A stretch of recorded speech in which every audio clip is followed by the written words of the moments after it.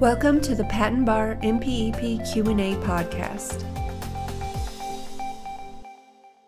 Today's question is as follows. When can a combination as claimed show that inventions are distinct? The answer to this question can be found in Chapter 800 of the MPEP. This chapter covers restriction and applications filed under 35 U.S.C. 111 double patenting. The answer is from the 9th edition, revision 07.2015. Depending on future changes to the MPEP, the question and answer may be applicable in later editions or revisions. Again, when can a combination as claimed show that inventions are distinct? As shown in Chapter 800, inventions are distinct if it can be shown that a combination as claimed A. does not require the particulars of the subcombination as claimed for patentability to show novelty and unobviousness, and B. the subcombination can be shown to have utility either by itself or in another materially different combination. When these factors cannot be shown, such inventions are not distinct.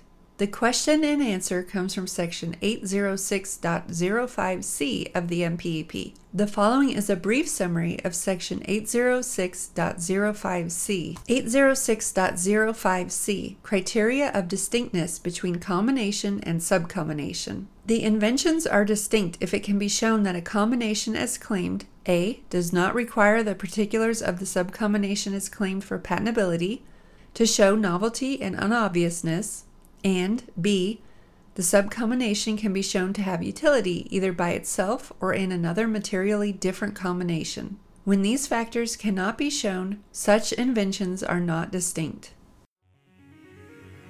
This has been another episode of the Patent Education Series Patent Bar MPEP Q&A podcast with your host, Lisa Parmley, Registered Patent Practitioner number 51006. Please visit patenteducationseries.com for more free information to help you learn more about and pass the Patent Bar exam. Thank you so much for being part of the Patent Education Series community and for being here today. We're here to help you succeed. If you'd like to help the show, the best thing to do is to subscribe and share it with a friend. If you need anything or just want to touch base with us, please email us at info@patenteducationseries.com. We want to see you succeed and put the Patent Bar exam behind you.